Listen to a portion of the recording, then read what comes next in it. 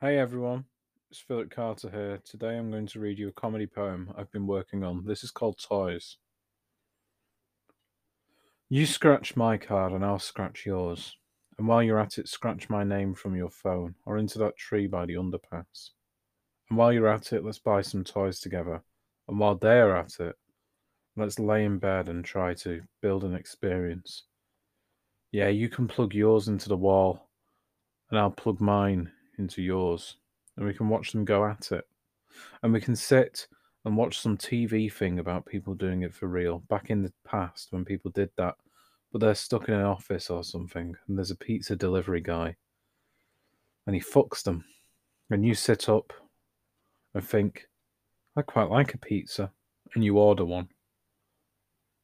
And the mood dies, and nobody will ever truly stuff your crusts, and nobody will ever truly be your meaty feast.